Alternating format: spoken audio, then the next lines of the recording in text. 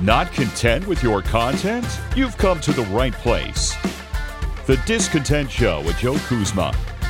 Every brand starts with a story. Here's how you can grow your business by sharing it. Now, with today's topic, the host of The Discontent Show, Joe Kuzma.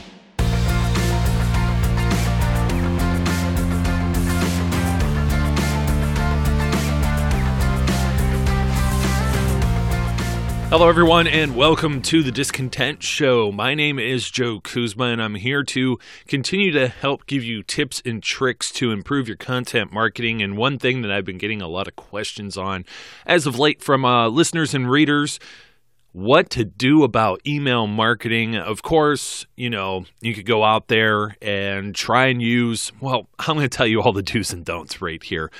Because I know some folks want to use they want to go out and use Outlook. They want to use their Apple Mail. And many times your email providers, now if you have a very small list of people that you're trying to reach, people that you know, I'm talking 20, maybe 30, depends on the host, really does.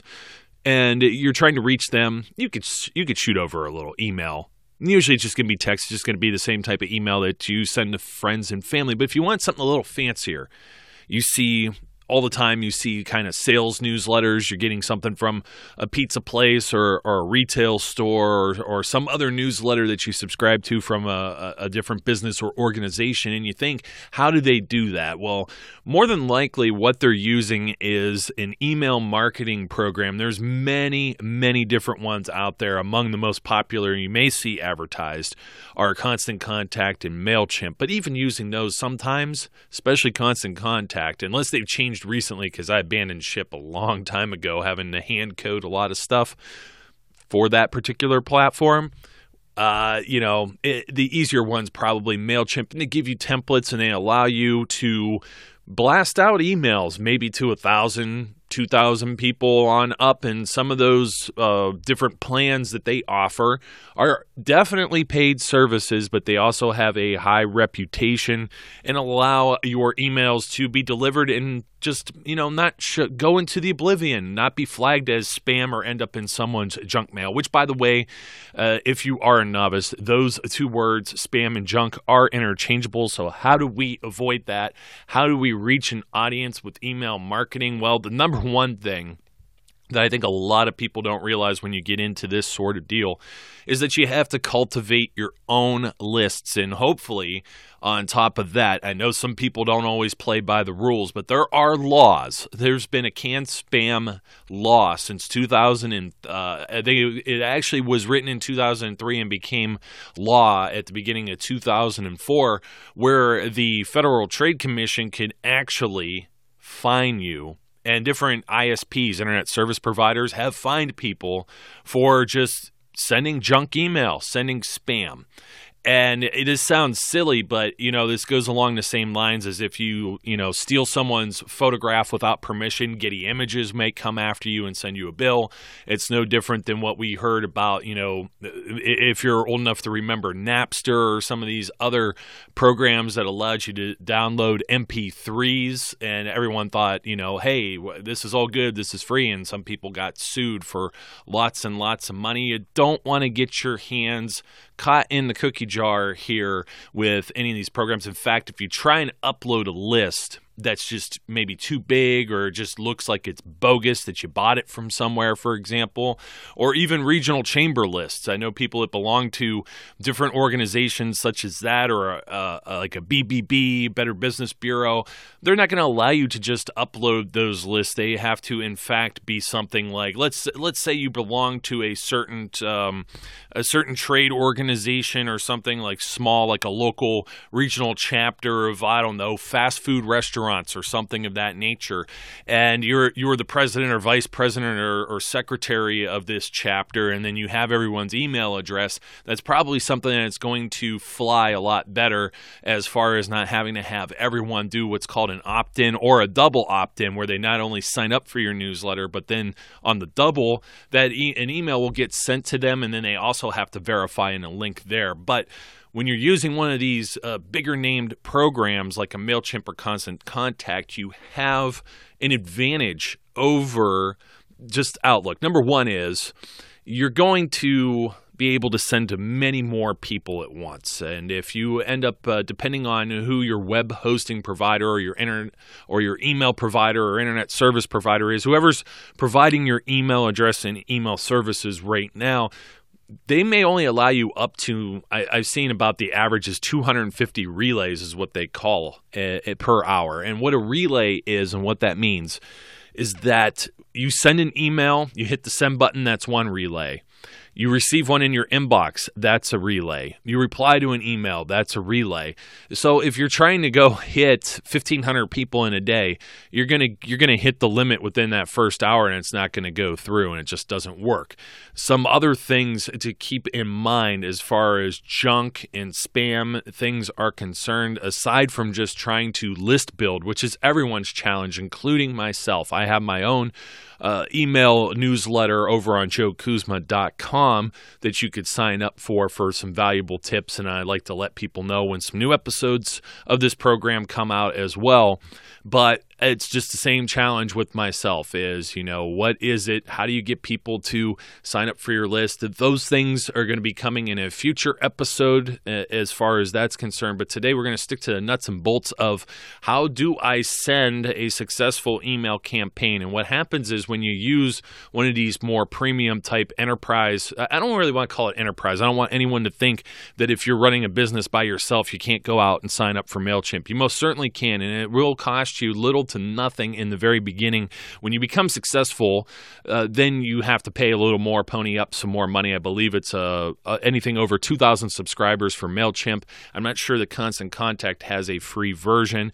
And of course, there's other competitors that are out there too, but these ones have a very high delivery rate, and that's because they're strict and they play within the laws of not only what the FTC tells them they could do with the Can Spam Act, but they also play within the rules of the internet as far as what's going to get flagged by spam or junk by basically the four big email providers out there. I already mentioned Outlook as software, but Microsoft has turned that into a web service, Outlook.com. Also, you'll probably familiar with Live.com, Hotmail. That's all Microsoft stuff right there. So they're one of the big four. Obviously, Google and their Gmail platform, another big one. AOL. Lots of people still have AOL email addresses that I know, and also Yahoo. So you got the maybe 2 or 3 bastions of, the early internet hanging around there, maybe reinventing themselves. And then, of course, Google coming along with Gmail. And they're always competing with one another. And there's others, obviously, like Apple, iCloud, and things of that nature. And all those kind of factor into how your emails are going to be formatted as well. And I'm going to speak about that because I'm always fielding questions about, can you use fancier text? Can you do this bolder or bigger or anything like that? Well, just on the very basics, some email comes through as HTML. And HTML, if you're not familiar with that, it's your basic markup language. That's the foundation of pretty much anything you view on a computer screen through a web browser. But your email program and your email provider, those also can come through in this HTML language, and that's how you see text that's in bold, or you see an image or something like that. Now, if you put everything in an image, what's going to happen is someone that's only receiving plain text emails, which individuals do this still to this day because they like to avoid junk mail. They like to avoid viruses and anything that could harm their computer, or phishing scams, or any of these other things that could come through your email. They'll get it in plain text. What that means is no bold, no italicized. It is just a bunch of letters and words on the screen, and just a plain font with no style, no links, and no photos or images. So if you want to make these big fancy emails, and I think of an event poster, for example. You have the date on it, the location, the time, what it costs, if it's something, what it benefits, or who the headliner is of it on this poster. And if you haven't written any of these details in just text in your email without the image, then the people who receive this as plain text, or as you'll see some email programs do by default, they block images from either unknown senders or thinking it could be malicious. and you're not going to get to see a preview of anything. So please be careful with that. There's always a good mix of photos, and we're going to call it copy content. That is the words that you write. Now, it doesn't mean you can't use bold or italics here or there. Please, once again, this is my same, this is the Write for the Web. I'm doing air quotes here because it's the same lecture I had when I was talking about blogging, that you don't want to underline text because you may confuse your readers, your intended audience, into thinking they could click on something and they can't. And, I've seen it all. I've seen some emails that just look absolutely just miserable. Lots of red text. Red, by the way, is one of the most abrasive colors for your eyes to read. You kind of want to avoid that. You might get lucky, though. Some of these things are going to come through. They might come through Outlook.com or Gmail and look just fine.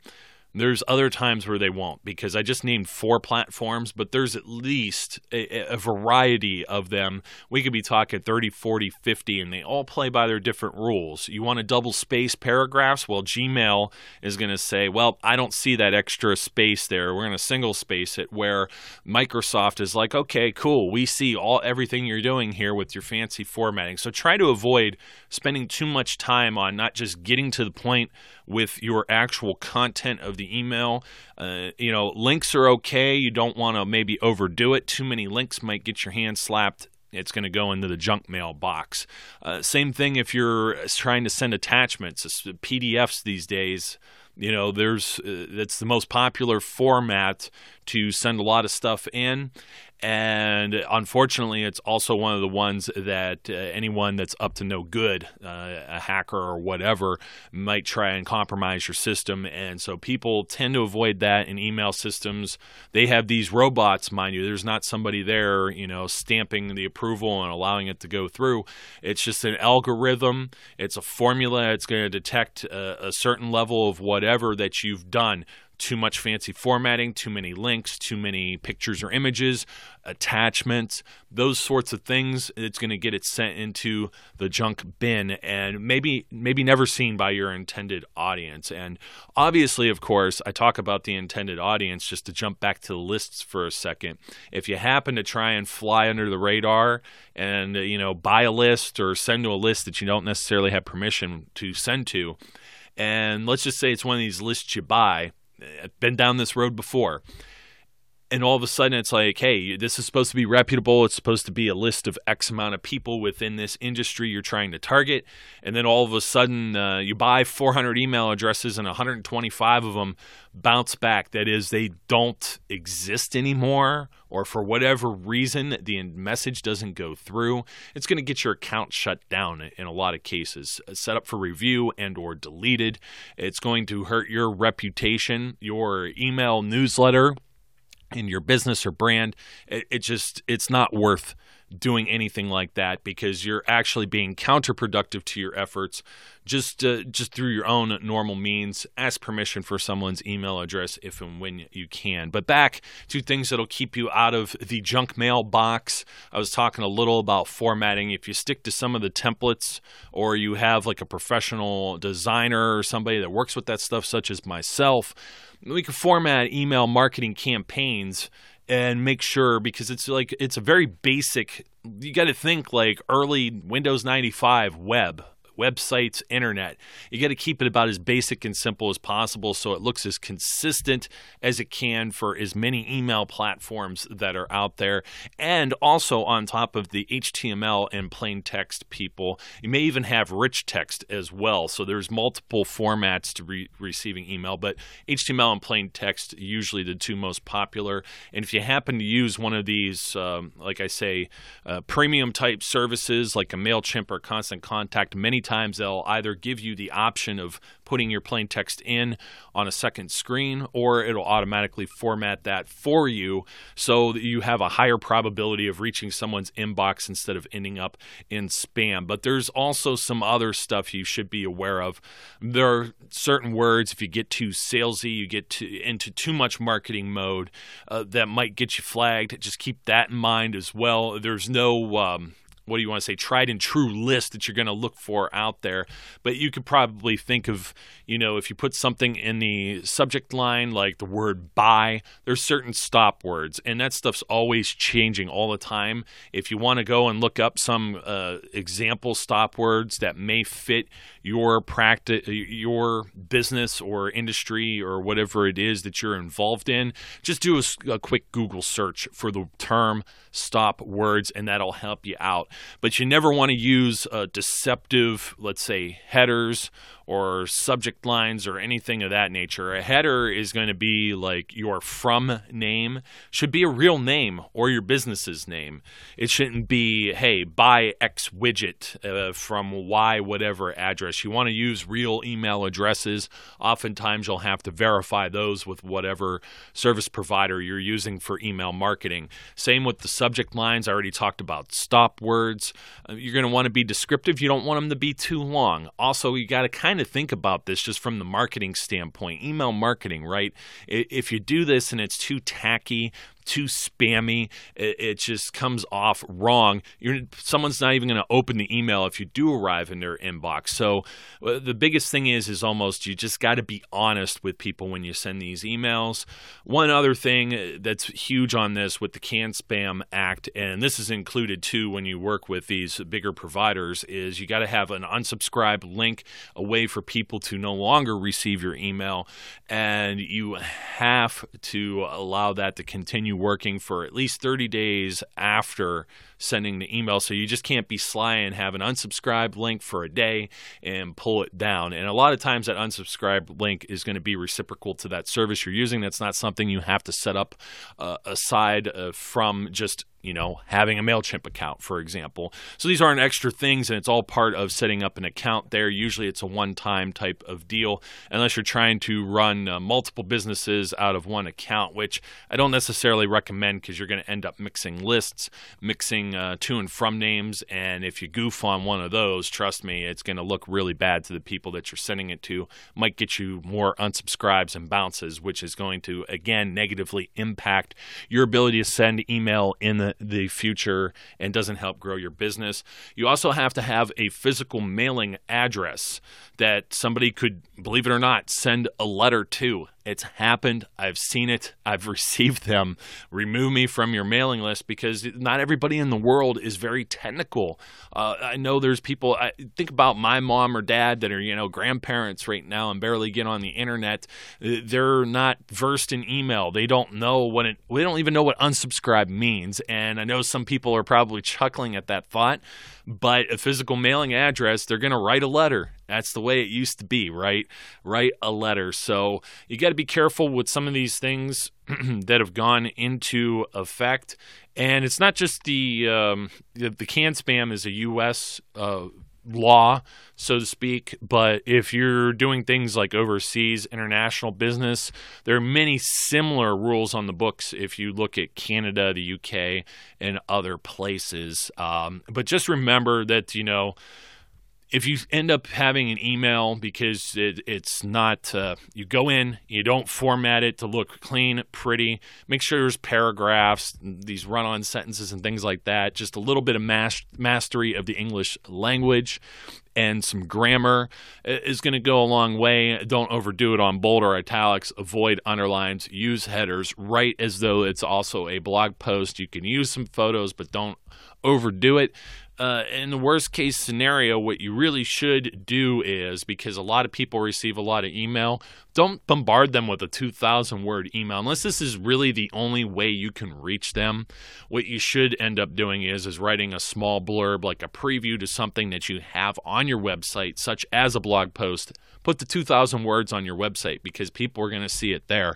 Remember, I'm a big proponent of you owning your content. Email is something that you can own, but you also got to remember it's also in the moment. If it gets to the inbox and past the junk mail filters, somebody has to click on it. When somebody clicks on it, they have to have enough time to read it. And if there's just a link that's there, it's going to send them to your website. And we're always trying to do that with social media, something we have no control over. But email, they might keep it in their inbox. They might archive it or bookmark that, put it in a folder, save for later. It's a lot more reliable than sending a tweet that disappears within an hour. And with email as well, you should be reaching an intended audience that you've built a list up of, and they want to receive your emails. So these are some ideas here. I hope this helps everyone at least get off the ground with some of the email marketing and try and avoid the spam filter. And of course, like I said, if it goes directly from your website, bouncing around here just a little bit, but if they go from your email to your website, that's even more of a bonus, because your email or your website, that's where you could really put your sales pitch in there, because you've avoided the stop words in your email. Your website, you have control over. If it's got good calls to action and great content, you may end up turning that person reading your email into a potential client, customer, or a very engaged advocate of your brand or business. I hope this information is very helpful for you. If you want to hear more about emails and email marketing, this is just the beginning. There's a whole lot that we can uncover here, and there's just not enough time to do it just within one episode. So make sure you subscribe so you get notified about future episodes here of The Discontent Show. And my name is Joe Kuzma, and I'm always encouraging all listeners out there to be safe, be good, and we'll catch you later. Hi folks, this is Joe Kuzma. No, don't worry, you're not hearing things twice. I'm just here to say from the bottom of my heart, thank you for listening to today's show and being a follower and subscriber of the Discontent Podcast.